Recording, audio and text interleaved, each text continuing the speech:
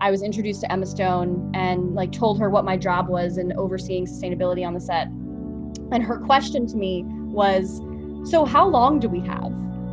Like, as in on this planet.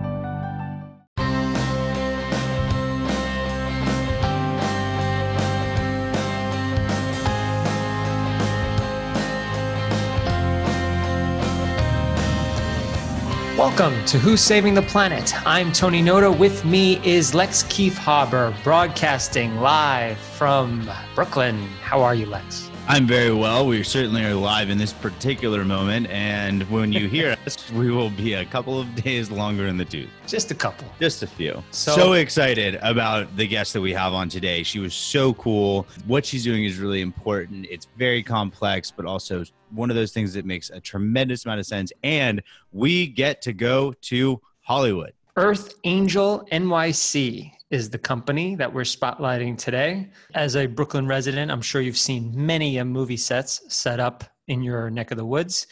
They are disaster zones. There are tons of picnic tables and food waste and lumber waste and diesel generators. They're huge pollutants. And Emily O'Brien, our guest today, is looking to solve that problem with each new set that she joins. Yes, earthangel.nyc is the website. We wanted to make sure we got her a shout out, and earthangelnyc is her Instagram, so give her a follow. Now, she is doing something that is so obvious, but amazingly has been completely overlooked in her industry, which is making movie sets and production sustainable. And also raise awareness about how unsustainable these places are. So in addition to making them better, she also creates reports, carries forward statistics about how much her impact has resulted in less water bottle usage, less energy usage, offsetting carbon prices of people traveling around to different locations, all of these things. And we also got to learn about who are some of the most sustainable people in Hollywood, what it is like with these giant new streamers coming in. So the Netflix and the Apples of the world that pretend to be sustainable or talk about being sustainable, are they changing production writ large? Are they instilling a new set of values? It was a really cool conversation, and she was fantastic. This is the podcast episode that every Hollywood honcho needs to hear, because Emily's got a great team. She managed to make it through COVID, even when movies were on pause. Nobody was going into production, but now we're at a point where more movies are going into production, and she needs to grow her team. Yep. So if you are in Hollywood, or you are a decision maker of any title or position in Hollywood, you need to listen to this episode, and you need to contact Emily and bring her on board. And we need to make this industry that the United States takes so much pride in. We love our entertainment. So love our entertainment. we can't get enough of it. We need 10 seasons of Friends. I mean, we need I don't know. I'm babbling now, but we love our shows, we love our movies, and we love our planet. At least we should. So Emily is the person that you need to know, and hire more people like her. All right, let's kick it over to Emily then. Really excited about this one. Check it out, earthangel.nyc, and let's go discover how she's saving the movie industry for the planet.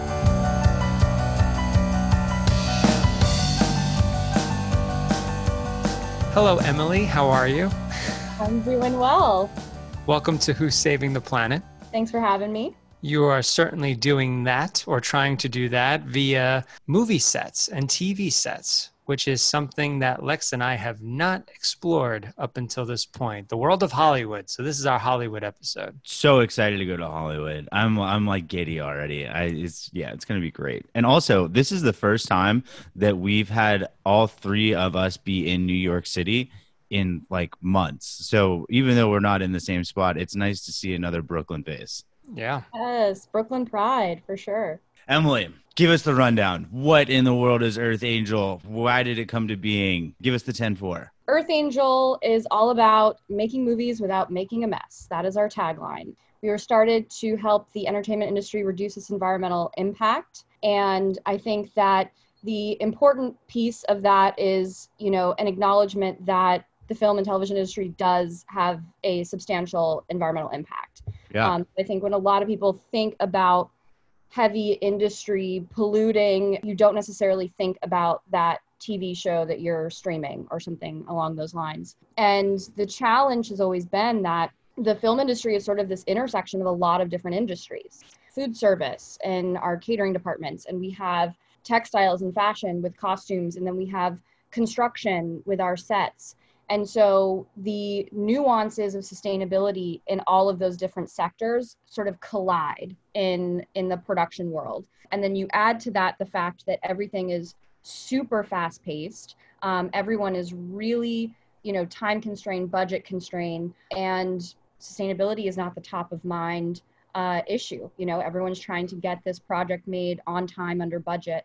And so I think a lot of those pieces are what have kind of prevented the industry from tackling this. And so that's where Earth Angel came in. I myself am a filmmaker. I studied film and television at NYU's Tisch Film Program, with really the impetus to want to help create socially, environmentally conscious content. Like that was what drove me. I was like, filmmaking is such a powerful medium. In fact, like I can remember the moment where I started to identify as an environmentalist and get interested in environmental issues was when I watched Erin Brockovich. That film, and that just speaks to the power of like storytelling and filmmaking and how it can illuminate issues in these really profound ways. And so I decided I want to study film, and then I start working in the industry, realizing that the physical practice and production of making this content is so wasteful. Everything is disgusting. So it's like a giant picnic. And I think the food budget for even indie films where most people are working for nothing or peanuts, you have to feed these folks. And the amount of paper plates, plastic, forks and spoons and knives and cups or whatever are just thrown about. And the amount of garbage that piles up on each film set is just incredible. And that's especially the case in New York because so many TV shows are filmed here. Absolutely. Yeah. And the catering piece of it is a immensely wasteful piece of it. But then there's the set construction. We construct a White House set or a, airplane set or a subway set in this, to be shot for like maybe a few days. And then oftentimes it just all gets torn down.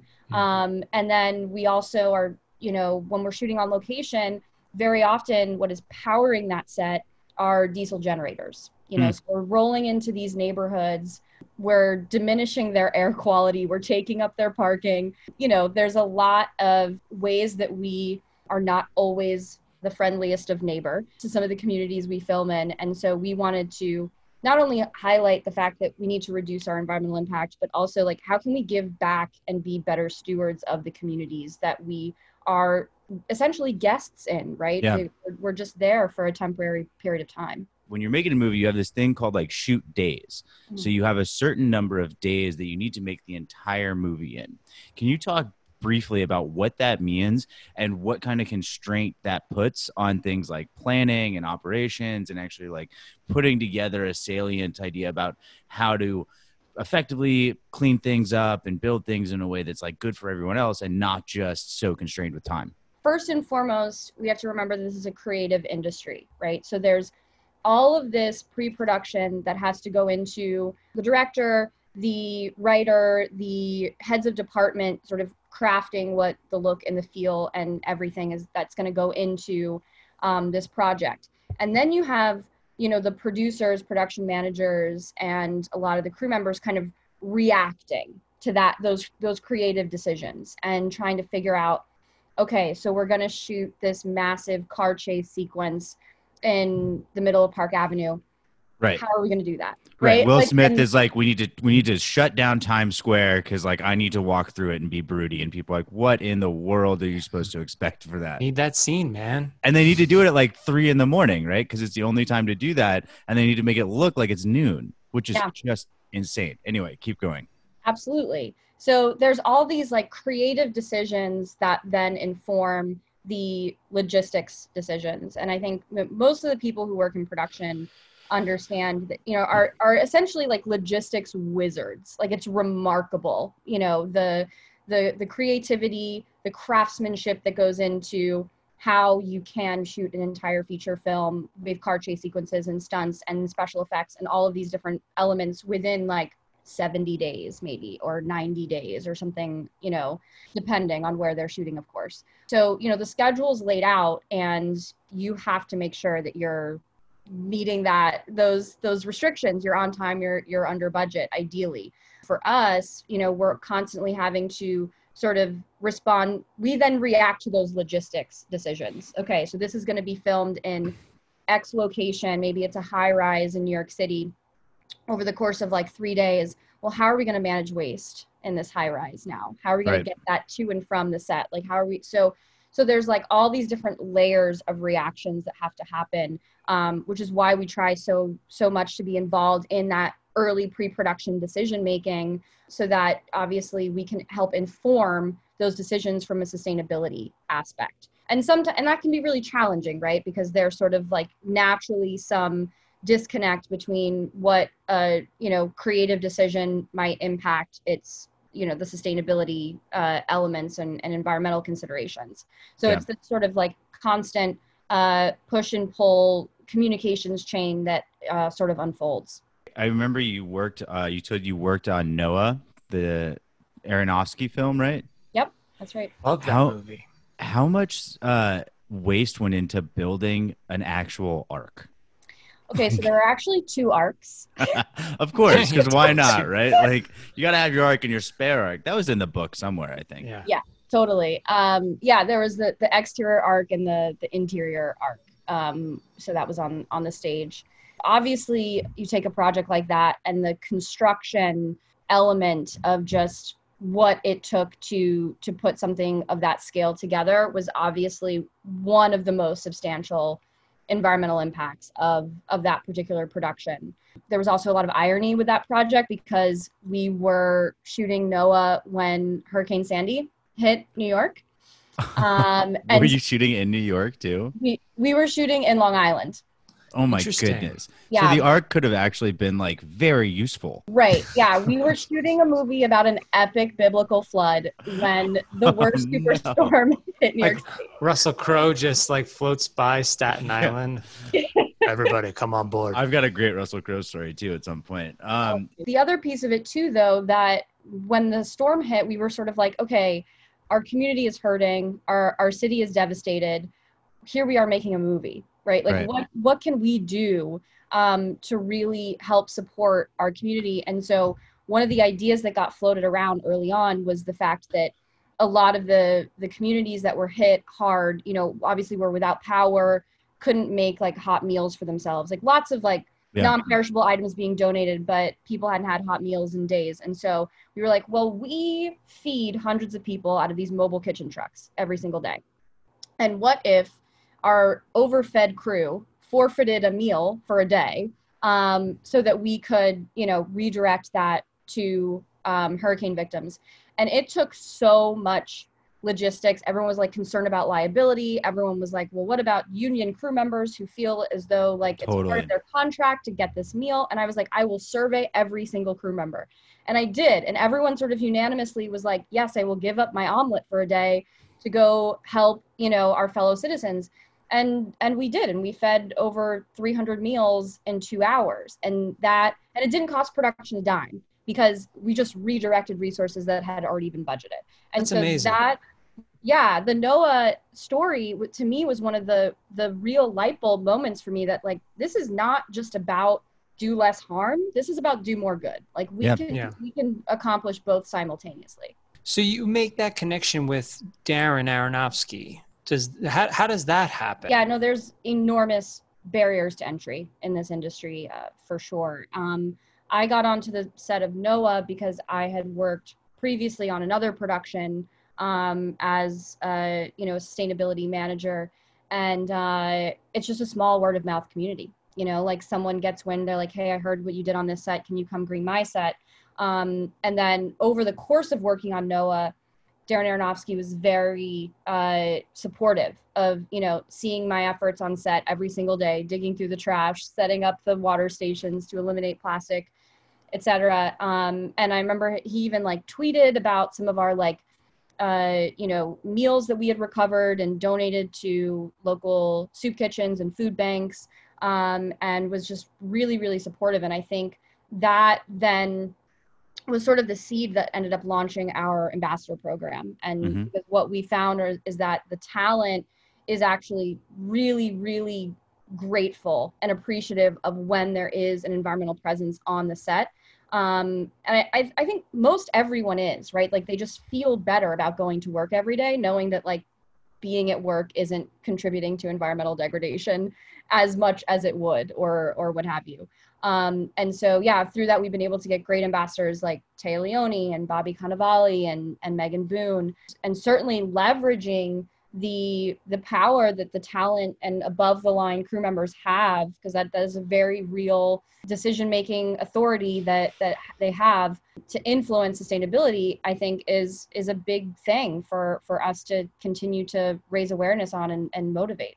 Real quick, what does above the line mean? Above the line is basically like the talent, if you will. So it's your director, your actors, your writers. Below the line in the budget is like everything else, essentially, you know, from your equipment to your crew to your housing to your catering. I want to dig into what Earth Angel really does. So what your solution is, because it's a really cool way that you guys have put together a comprehensive strategy to solve this sustainability on movie set issue. Take back the curtain. Show us what it is. What does it mean to be sustainable on a movie set? And action. So Earth Angel's model is all about the 4 S's. We say that we provide the strategy, the staff, the stuff, and the stats to help production shoot sustainably. And so the strategy piece is really how do we take sustainability and sustainable best practices and translate that into the language of production, and also customize it to the unique needs of said production, because every project is different. You know, when we worked on Noah, we had a very different focus than when we're working on The Marvelous Mrs. Maisel. So there's different elements of that particular project that have different opportunities for sustainability that, you know, are just different from show to show. The staff piece is our Eco Production Assistant training program. So we have one of the only workforce training programs dedicated to training individuals on both Climate Change 101, Zero Waste Sustainability 101, as well as Production 101. And so we staff Eco PAs on every single production we work on, and they're the sort of boots on the ground individuals setting up recycling and composting bins, setting up water dispensers to eliminate single-use plastics, etc. The stuff piece is all of our zero waste supplies, bins, waste liners, whatever we need to, you know, enact the plan, as well as recover all of the material at the end. So all the leftover props, wardrobe, set decoration, we help repurpose and donate that. And then lastly is the stats. So all the carbon footprint analyses, environmental impact metric reporting, we take care of all of that for the show. What's the biggest offender of the environment, and how have you found a way to mitigate it? Typically, the biggest culprit, I'll say, is transportation, is fuel consumption. And that can also entail like air travel. Like if we're shooting a project that is, you know, multiple international units, the air travel definitely takes a toll. And just the sort of energy consumption as well is a big piece of it. You know, it takes a lot of power to power a set like we do. But then we're also seeing, new like portable electric generators now becoming more available, and with higher capacities that actually can meet our power loads more and more now, so that we can move away from the diesel generators. There's other innovations, of course, in terms of energy around LED lighting. And I think initially when LED lighting came into the production, world, there was a lot of resistance because filmmakers, cinematographers, directors just loved the look and the temperature of tungsten lighting. And now this shift to LED definitely sort of shifts the look and the feel, right? Again, like creative decision making. But as that technology is improved, it's so similar now that you really can't even tell the difference. And so a lot of this is just kind of watching these technologies unfold, figuring out how we can adapt them, bring them into our supply chains, existing supply chains, so that we can, see that greater rate of mitigation as quickly as possible. Are there rules that are set when a film crew is allowed to go into, say, any one of the boroughs of New York City, is there any sort of provision over, you're going to have generators, they better be electric. If you're going to have golf carts, they should be electric. Or is it just pretty much up to the producers and the crew or folks like you to force that hand? Yeah, not yet. There are no provisions like that yet. There are a lot of groups sort of actively advocating for provisions like this, and not even being unique to film sets. The generators that power the New York City Marathon, or whatever music festival or live event that's happening. Other cities are starting to do that, and other cities have now what we call power drops, where there are certain. London is a great case study for this, where they've installed these plug-in stations in really popular places to film around the city. So film crews come there so frequently that they can just tie into the grid rather than even having generators, which of course is just safer all around. We're not running as many cords all over the place, et cetera. How big is your team? We're a team of 7 total. We have 4 in New York and 3 in California. And then our eco-PAs are sort of, we have a pool of freelancers, freelance eco-PAs who just kind of rotate as needed as different projects come up. So yeah, collectively, I'd say we're probably closer to, a couple dozen. All those sets were shut down because of COVID. Obviously, it was tough. What's the fall and winter looking like? And are folks calling you back in again and whatnot? We're a production vendor, like a camera rental house is a production vendor, like a prop rental house is a production vendor or a caterer. So all of these sort of ancillary small businesses that support our industry and really hold it up have been hurting for months. We're not alone in that. And so we are, however, starting to see the light at the end of the tunnel. We have one project that is starting up the month of September, a couple more scheduled to come in October. So slowly but surely, we're starting to see the industry come back.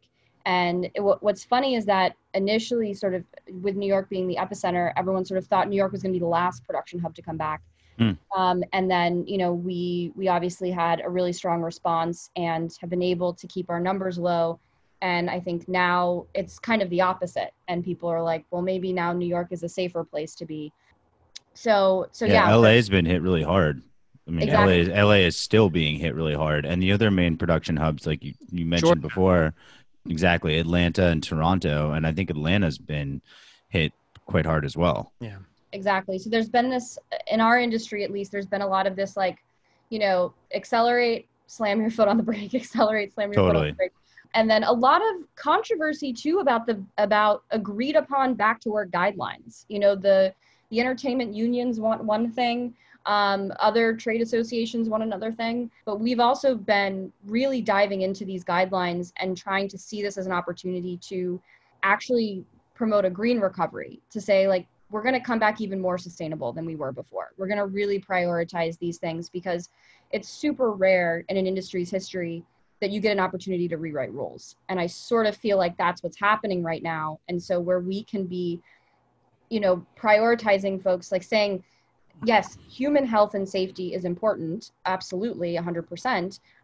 But environmental health and safety, these things go hand in hand. And showing people the connections between the fact that this virus originated as a zoonotic disease, largely because of ecological imbalances, and how, we have a duty and a responsibility to preserve these ecosystems so that we prevent further pandemic, catastrophic, situations as well.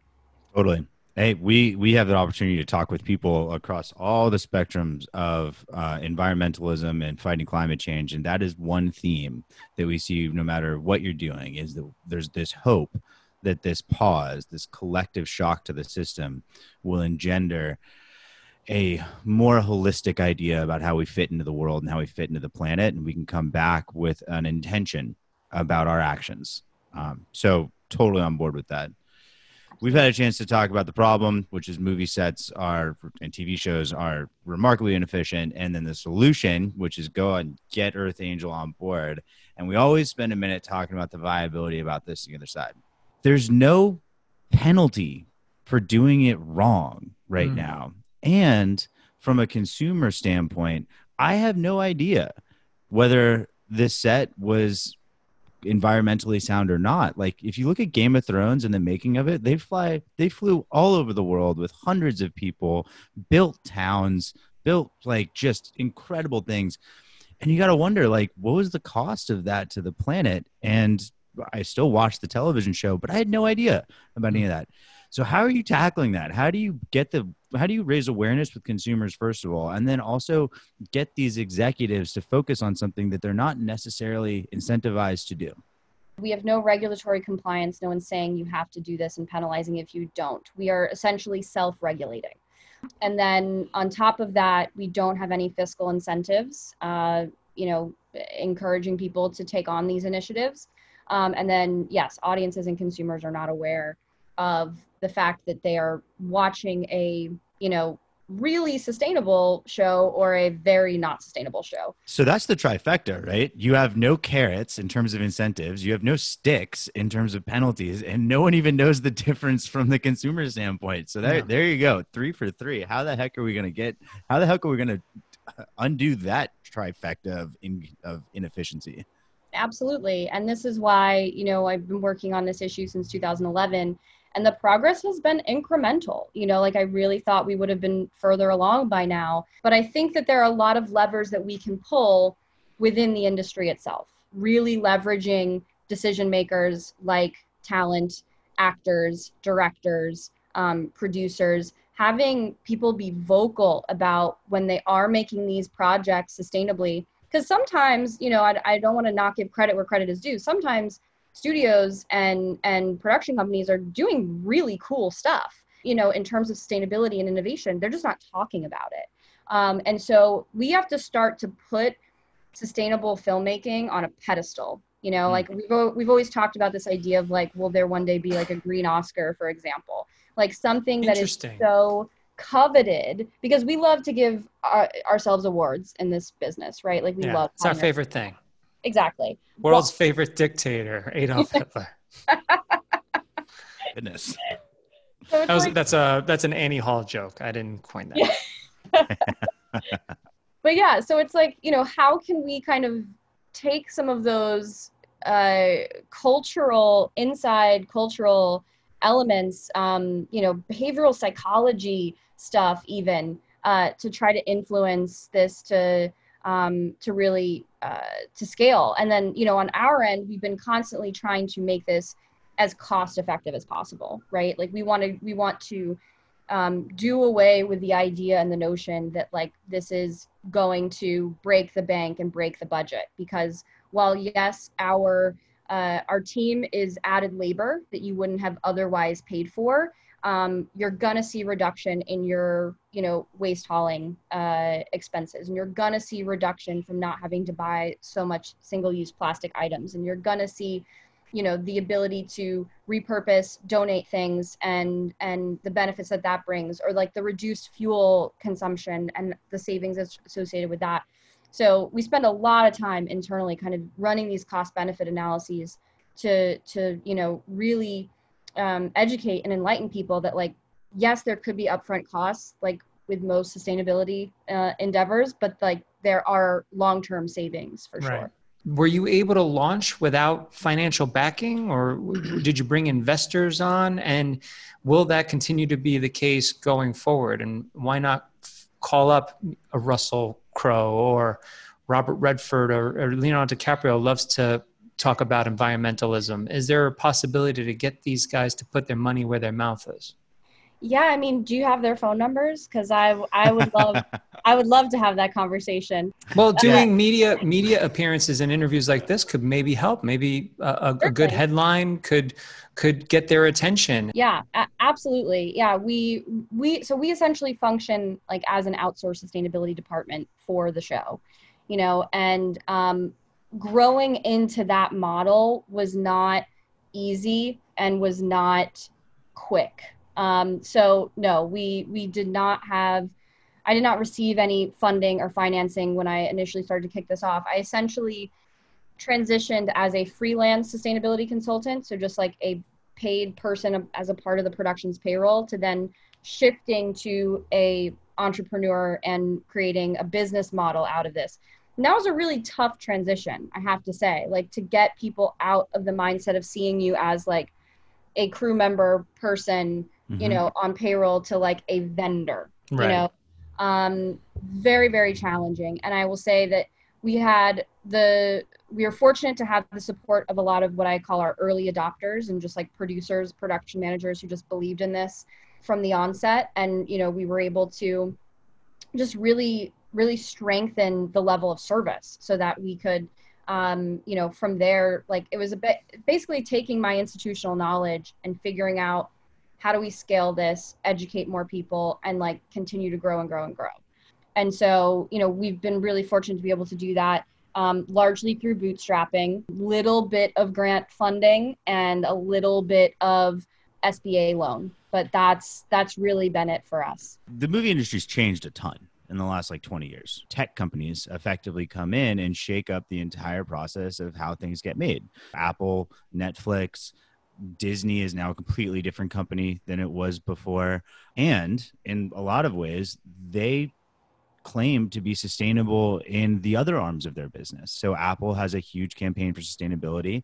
Amazon obviously is, we have very mixed feelings about Amazon, but if you are to believe their PR, they are very interested in sustainability as well. Have you seen these like tech companies that are coming in now into the movie industry changing the willingness or the appetite for the sustainability because it fits with their cultural initiatives as a company in general?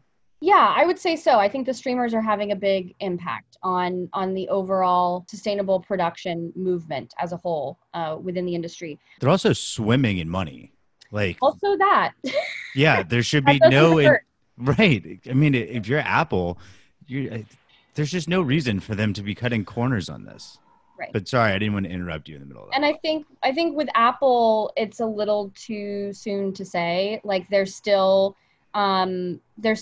dipping their toe in the water, I think, of like producing their own in-house content. And I think that we'll slowly start to see their approach to sustainable production kind of unfold here in the near future. But the ones who've been at it for a bit longer, like a Netflix, like an Amazon, I know there's an appetite to raise the bar there. Some of it is like social pressure.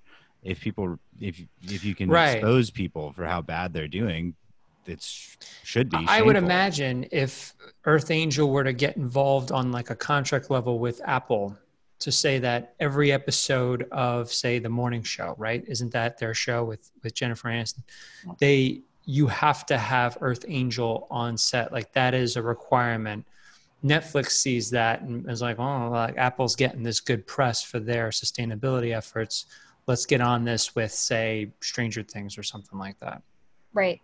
Yeah. The power of PR is definitely a huge contributor and motivator here, 1,000%. But they also did it with the treatment of animals on film sets. Like a film like Missouri Breaks got in trouble for its treatment of horses. And I can't think of a more recent example that came out like 40 years ago. But like because you have to treat any type of wildlife on set in a certain way and you have to handle it right. I can't imagine a precedent like environmentalism not following suit. So that's a great analogy. And I use that analogy a lot. That and the child labor law movement. There you go. Yeah, that's a better one. Because I think what our industry is sort of notorious for is getting away with self-regulating for as long as possible, you know, until they're called out and they have to, you know, now change their ways. And so I think both of those are really, really good examples. The time will come when we have to report our impact and we have to do audits and to some type of outside institution, you know, third-party agency. Like I really see that day, you know, for virtually every industry, like it will happen. So, you know, we can adapt and get ahead of it and innovate and, you know, create a brand ethos around it now, or you can, you know, fight it kicking and screaming and do it the painful way. Who's the biggest environmental like advocate freak, like just they're dripping in green and they've only worn hemp that you've seen that you've ever come across? So one of the people who I've worked with personally and who I really, really admire is Shailene Woodley. We worked with her on The Amazing Spider-Man 2 right before she got cut from The Amazing Spider-Man 2. She did get cut from Spider-Man 2, but she did a lot of protesting because of environmental issues. They were going to put in the pipeline. She went to Standing Rock and stood with those activists and, fought that good fight in a way that I think just, puts your money where your mouth is. And I think she got arrested. Didn't she even get arrested for this? She got arrested. Yeah. Yeah. So I think, people like Shailene Woodley, people like Jane Fonda now, now joining Fridays for Future and, putting their skin on the line in those ways, right? Like not just giving lip service, I think is really, really profound. Like I'm so motivated and inspired by people like that. One of our ambassadors, Megan Boone, also, went up to Albany to help lobby for stronger environmental legislation. That type of thing, and using your platform. I think especially in the case of like a Shailene or a Jane, where they're like amplifying the platform of these young activists or these indigenous activists who've been doing this work for years and years and years, but just like have never had the platform. That to me is like one of the most profound ways that a celebrity or an athlete, anyone with high visibility can help right now. Tony? Now, who's the worst? Spill the beans. I will get in so much trouble for answering that question. Is it Russell? Is it Russell? I will say, just a completely separate aside, one of the funniest interactions I think I ever had with talent was also working on The Amazing Spider-Man 2 when I was introduced to Emma Stone and like told her what my job was and overseeing sustainability on the set. And her question to me was, so how long do we have? Like, as in on this planet. Yeah. And I just like stood there frozen in front of Emma Stone. And I was like, oh gosh, Emma, I don't think I'm qualified to answer that question, but that's where we're at. Good for you, Emma Stone. What message would you have for the people who are so far removed from this, like Tony and I sitting on our couch watching these television shows? How can we make our voice heard, or to let these industries know that we care a little bit about it, so that if there's hundreds of thousands or millions of people sitting in our spot, we can start pressuring them to affect some change? What levers do we have? In the age of social media, everyone's now kind of like following their favorite celebrity or their favorite TV show or their favorite whatever, like seeing those like kind of fan updates.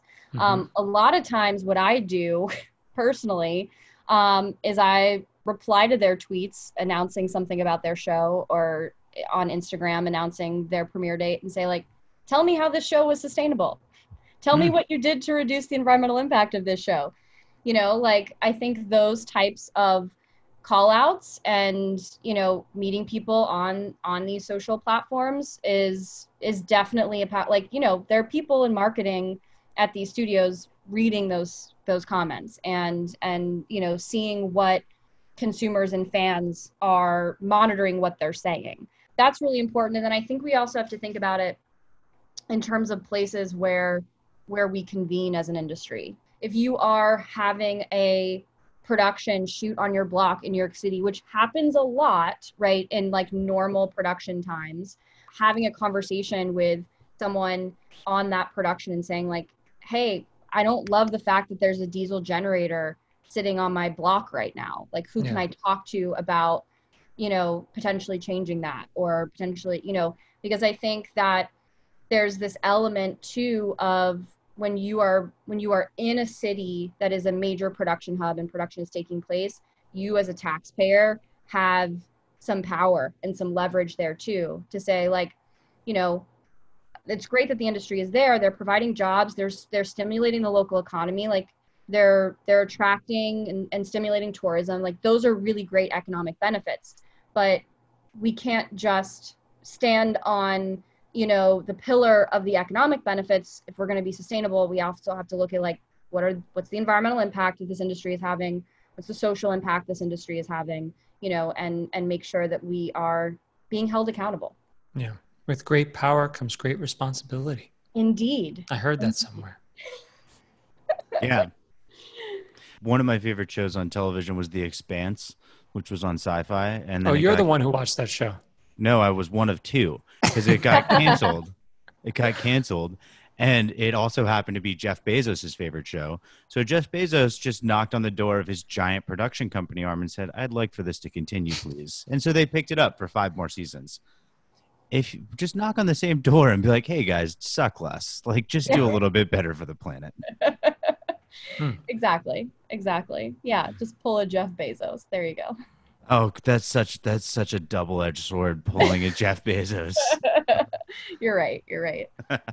Emily, thank you so much for coming on. Thank you for teaching us about this. It is fascinating.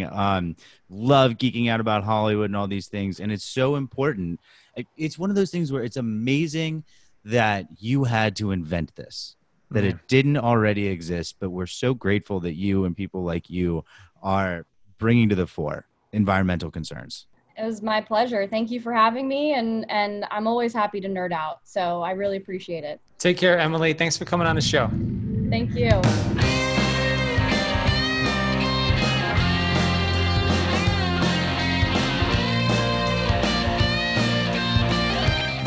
That was our conversation with Emily O'Brien, the founder and entrepreneur extraordinaire of EarthAngel.nyc. We also would love to keep in touch with you about all the things that we're working on and building over here at Who's Saving the Planet. Please give us a follow on whossavingtheplanet.com and a follow on our Instagram, Who's Saving the Planet. We have a lot of things in the works. We'd love to keep you abreast. Talk to you soon.